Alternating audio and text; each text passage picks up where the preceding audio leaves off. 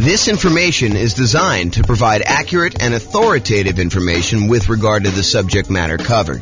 It is offered with the understanding that the presenters are not engaged in rendering legal, accounting, or other professional services. If legal advice or other expert advice is required, the services of a competent professional should be sought. Welcome to the Reno Real Estate Investing and Real Estate Financial Planning Podcast. Learn all about investing in real estate in Reno, Nevada, with a combination of real estate financial planning and modeling with numbers specific to Reno, plus syndicated, more generalized recordings of live and pre-recorded real estate investing classes, not all of them specific to Reno. Be sure to stay tuned after the podcast for a message from our sponsors. The following is part 4 of 6 parts of the class, Overcoming Obstacles for Real Estate Investors. Be sure to check out other parts published as separate episodes. All right, let's talk about qualifying for loans. We're going to talk about a couple different things here related to this.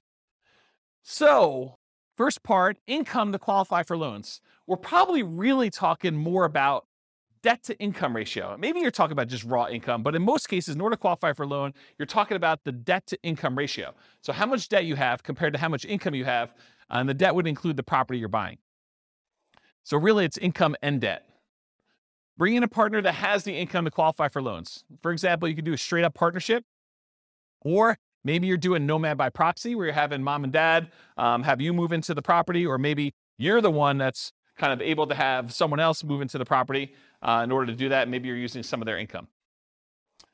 Creative financing. So all the different creative financing strategies that don't require you to qualify, things like buying properties subject to, or buying properties on a lease option, or getting owner financing. A lot of these do not, just like by law, like it's not by law, but by like the way that the company does business, like the banks, they're not going to require a debt to income kind of qualification thing. You're dealing with an individual seller and it's all negotiation. Some will, but a lot of them will not. So all the ones that do not require income qualification, like those. You can improve or change your job. So you can do that in order to help qualify for loans. You can use a side hustle in order to increase your income. It's usually going to take a little while for the side hustle to count. Do you remember, Austin, how long it takes for a side hustle to count whether you can qualify for a loan? Is it like a couple of paychecks, or is it a full year? Does it have to show up on your tax return? Yeah, I want to say it has to show up on your tax return, right? Talk to a lender. They'll tell you. House hacking your roommates, even if you're currently renting.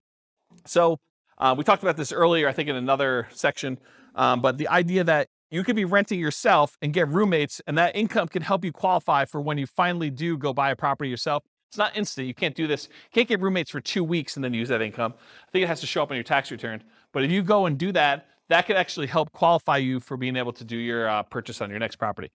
Then bring that roommate with you.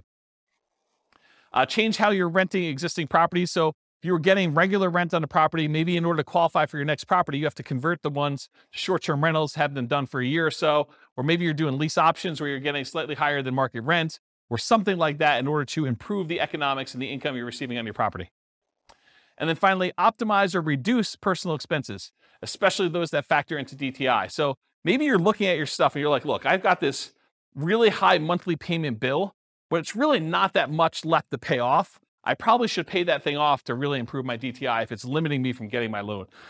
And a good lender will be able to go look at all that stuff and help you decide, hey, look, if you've got $2,000, maybe you should pay off this one thing and get rid of that $80 a month payment you got or something like that. And then things like taxes too. If you go ahead and optimize your taxes, if you're constantly trying to make sure that your property taxes are minimized and your other income tax and stuff like that, that could actually help you qualify in some ways. Any questions on income to qualify for loans? Yeah.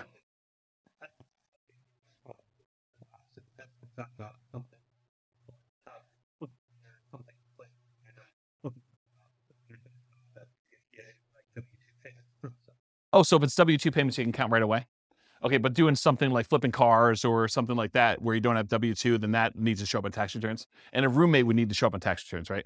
That's my understanding. Yeah. Go check with your lender just to make sure. What's up? Yeah, I think that sounds right to me, although it could be loan specific for all I know. So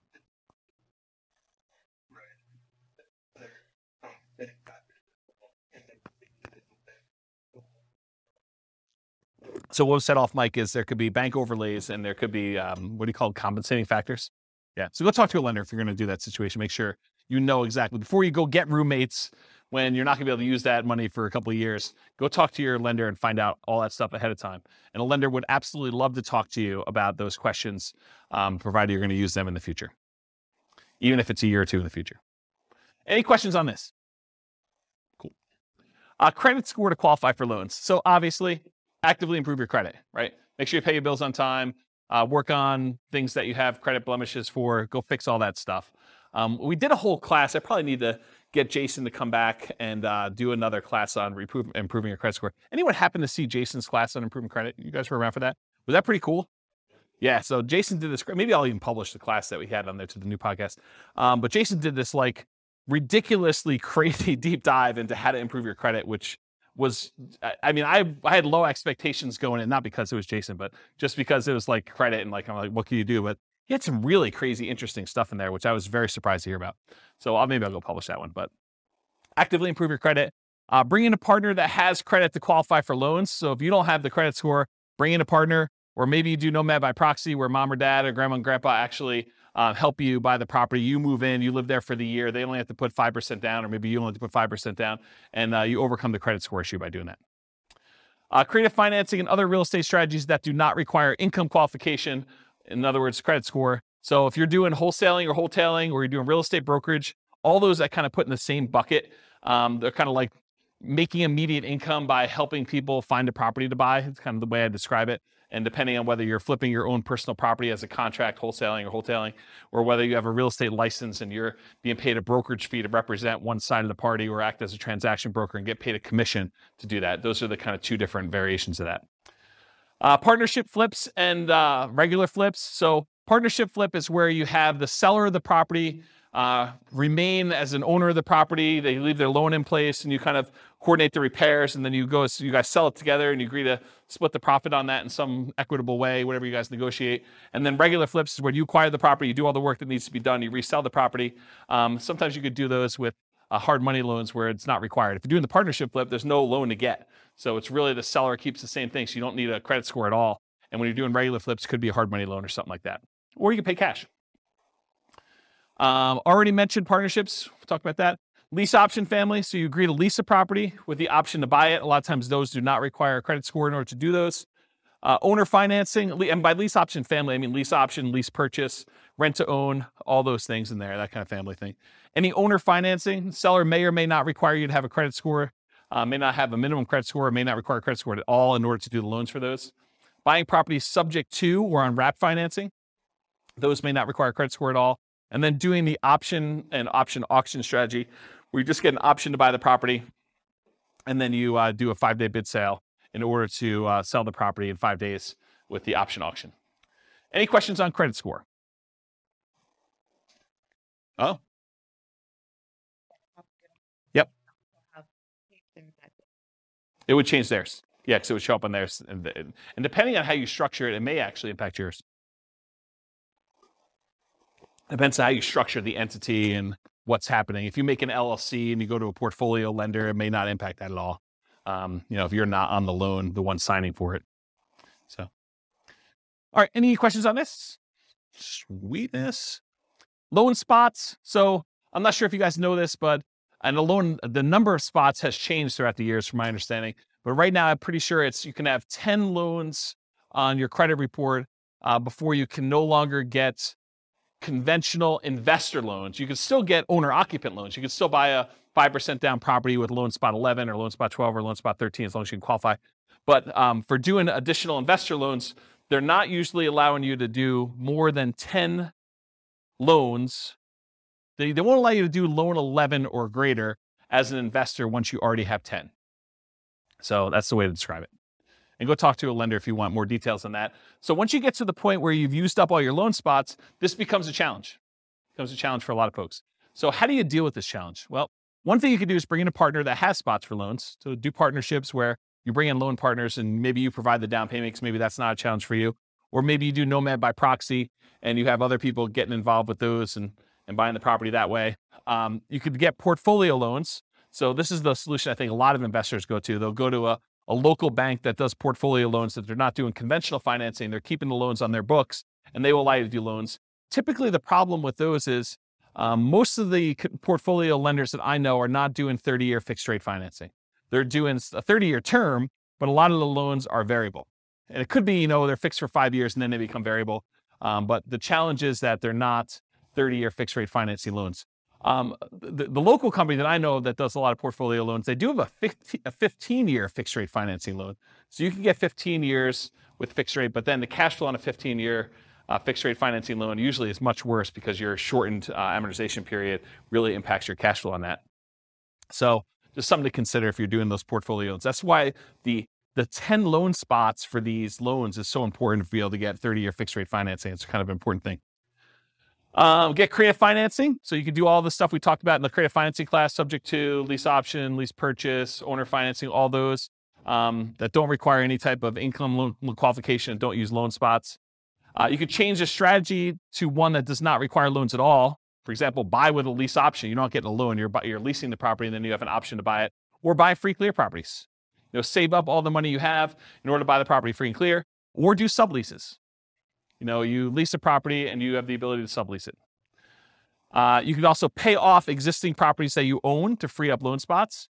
So work toward paying off the property, maybe your lowest balance loan, so that it frees up a loan spot, and then you could use another 30-year financing spot to do that, then pay off another one, then acquire the next property. So you could sort of use this it's almost like the debt snowball, except I guess it is a debt snowball because it is debt, it's mortgage debt. So you're using all the properties and maybe extra income in order to pay off one loan, get it down, become free and clear. Then you only have 9 loans, and then you go buy your 10th property, and you kind of keep repeating this until you get the ones you need. Alternate loan spots with? Yes, if you have a refi, then it becomes a new loan. Yep, yeah. And the same thing with refis. A lot of times they won't allow you to do a refinance if you've already got 10 loans. So it becomes really tricky though, because let's say you go get 11 loans. My understanding, it becomes hard to even do like a rate and term refi on the ones that you had beforehand. So it becomes almost this really weird puzzle that you need to move stuff around, and it gets much harder when you do that. A lot of folks think, the hard part is acquiring the first deal or second deal or third deal. Well, you just change your challenges. I mean, once you get to the point where you have 10 properties, now it becomes a whole new set of challenges you need to work through. It's not that it's easier, just different problems you're trying to solve and work through. If that makes sense. So alternate loan spots with your spouse. So let's say you and your spouse are buying properties. They can get 10 loans on their Social Security number. You can get 10 loans on your Social Security number. You can get 20 combined. So if you're going to buy properties, but you're both going on the loans, or you're both going on title and end on the loans, then that becomes potentially problematic. You limit it. The tricky part is some lenders will give you pushback if you're doing joint taxes. If you're both on the tax return, some lenders will give you pushback saying, it's really on the same tax return. It's really both you guys. So we're all going to count those for them as well, for her or him, depending on what it is, for that sort of situation. So you may need to file separate tax returns, and then you have some tax issues as to whether or not you're taking, the joint married things, all that other stuff. So I'm not a tax guy. So realize you might get some pushback from lenders if you're doing that. But if you're thinking to yourself, look, I'm really trying to do this 20 loan strategy, and my spouse and I are going to alternate, think about this ahead of time. Go talk to a good tax advisor, go talk to a good lender, and make sure that your plan is sound. And then maybe you do separate your tax returns a couple of years ahead of time before you get close to that number to make sure that you can do what you need to do. Any questions on loan spots? This concludes part 4 of 6 of Overcoming Obstacles for Real Estate Investors. Listen to the next episode, part 5 of 6, on finding what you're missing. With home prices up, mortgage interest rates up, and rents up, but not quite enough to counteract the higher prices and interest rates. Cash flow on rental properties in Reno is harder than ever. Book a call with the Real Estate Financial Planner to apply our proprietary 88 strategies to improve cash flow on your rentals. See the show notes for a link to schedule your call and improve your cash flow today. If you're a real estate agent, lender, or professional in Reno that wants to help our real estate investor listeners, consider reaching out to learn about collaboration opportunities with this podcast. We'd love to add more value to our listeners by having you assist our investors buy, sell, and finance their real estate investments. See the show notes to schedule a call to discuss collaboration opportunities.